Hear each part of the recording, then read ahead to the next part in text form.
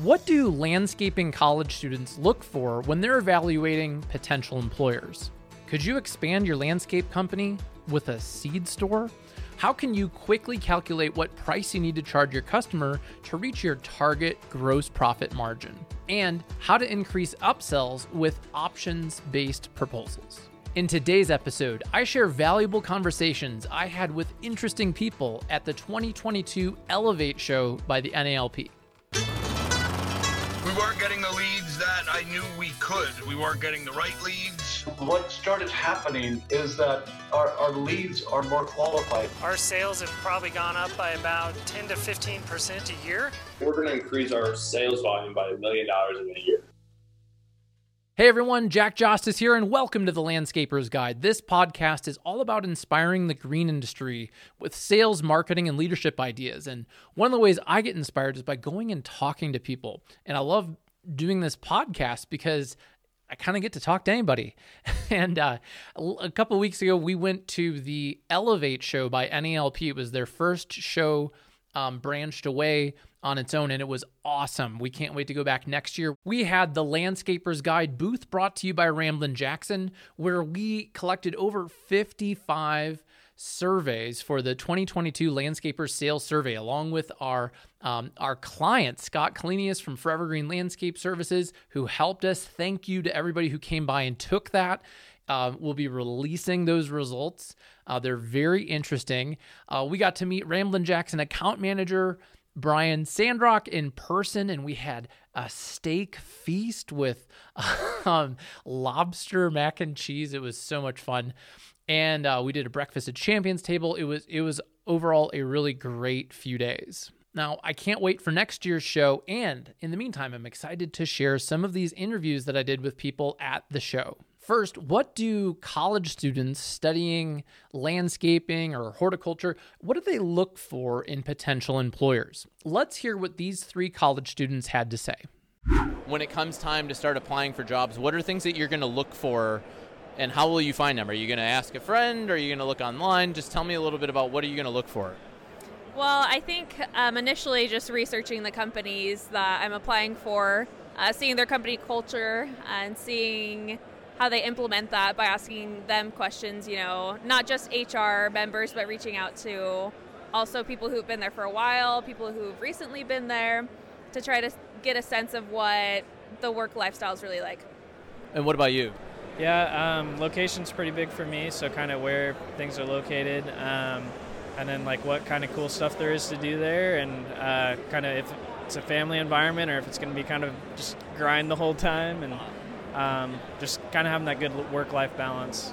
And so what do you like to do outside of work? I love to go to the lake, wakeboarding, surfing, that kind of stuff. So we're here with Trey, and what are you studying in college? So I am a landscape architecture and landscape contracting dual major at Mississippi State.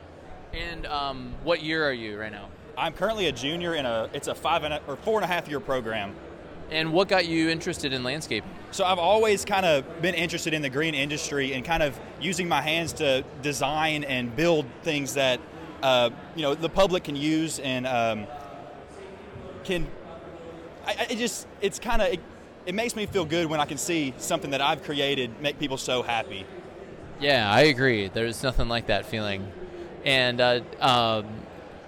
what are you going to look for when you start to graduate and you're about to get a job? How do you think you'll go about finding where you're going to work, and what will you look for? So obviously, one of the main things that I look for is benefits within the company. I want opportunities to grow, and I also want to be in a company that's, focusing on innovation and becoming more green and able to, develop new ways that are going to help with things like climate change. And I guess it really just comes down to being green and being efficient and having those growth opportunities. And how would you know if they're green and if they have those opportunities? I guess look into like the chemicals they use. That's one of the main things. And then the way they design things. Is it working with nature? Is it mimicking nature? Is it completely contradicting it and creating all these extra problems like erosion and topsoil loss? And also pollution through runoff. And if it's not controlling those problems, then it's, not green.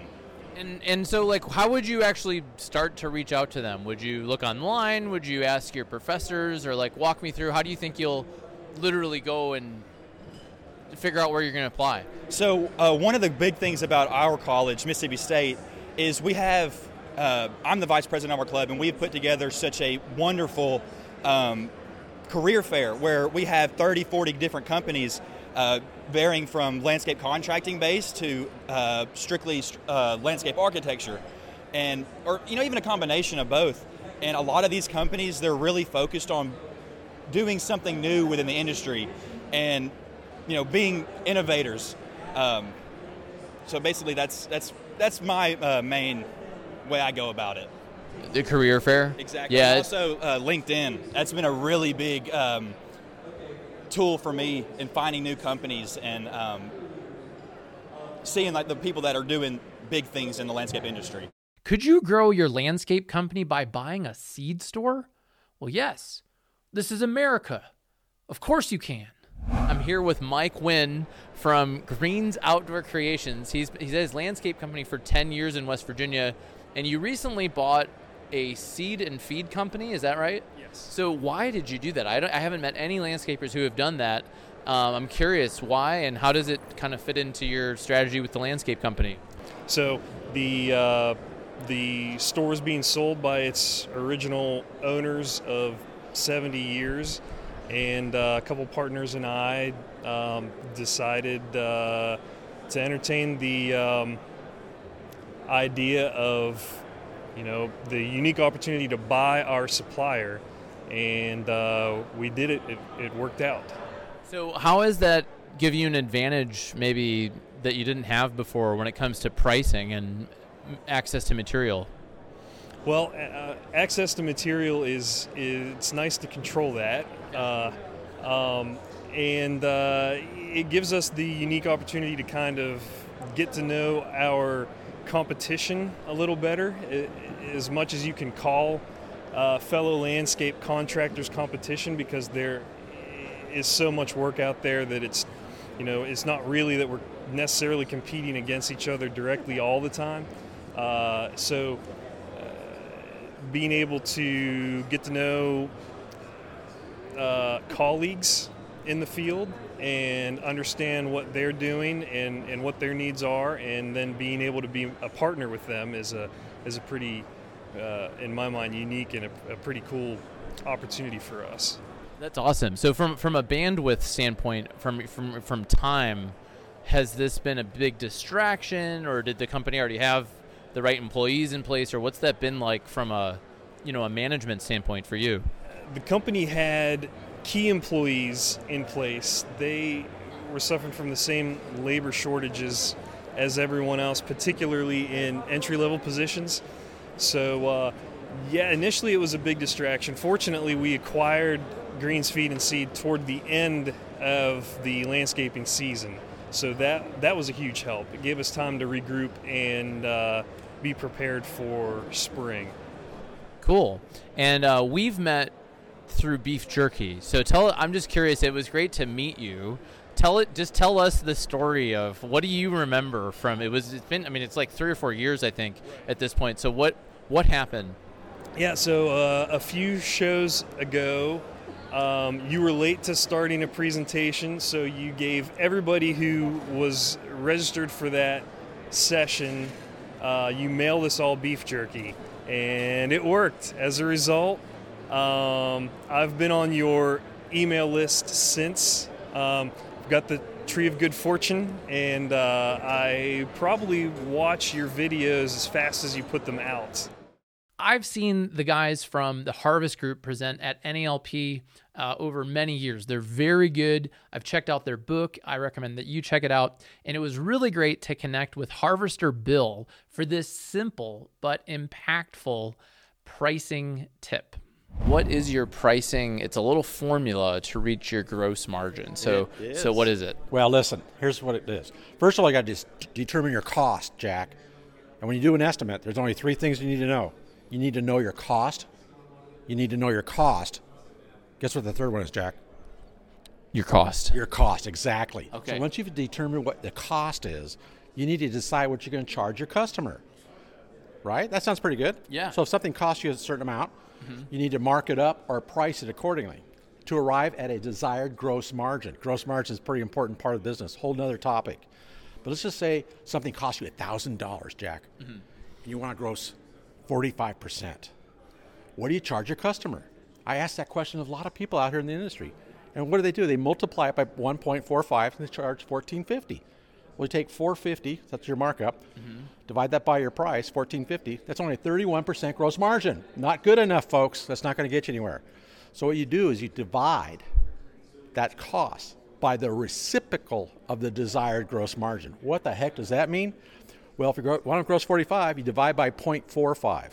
So 1,000 divided by 0.55 gives you $1,818. That'll provide you 45% gross margin. So the secret is take your cost and divide it by the reciprocal of your desired targeted gross margin. And there you have it.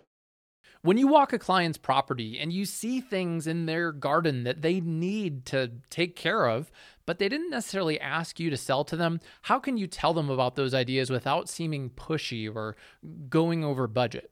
Check out this clip of a conversation with Single Ops Jay Worth about options-based proposals. Basically, the concept is you want to advocate for your client's property. When you get to the property, you're the professional. You're establishing your professional credentials by saying, you know what, Mrs. Smith, you called me out about the edging and mulching job, but I noticed that these shrubs also need trimmed. I noticed that this tree is also a danger and that needs pruned. We need to get some of that dead wood out.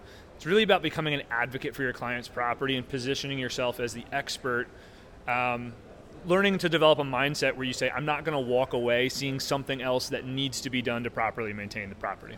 So they called you out for mulching, and maybe you identify that they have a drainage problem or they don't have irrigation or something like that. So what in the proposal in Single Ops, what does that look like? So in Single Ops, you can create multiple proposals, but when you send it to the client, you can mark them as optional. And the client has the option to accept or decline them. So they're getting your entire recommendation right in front of them.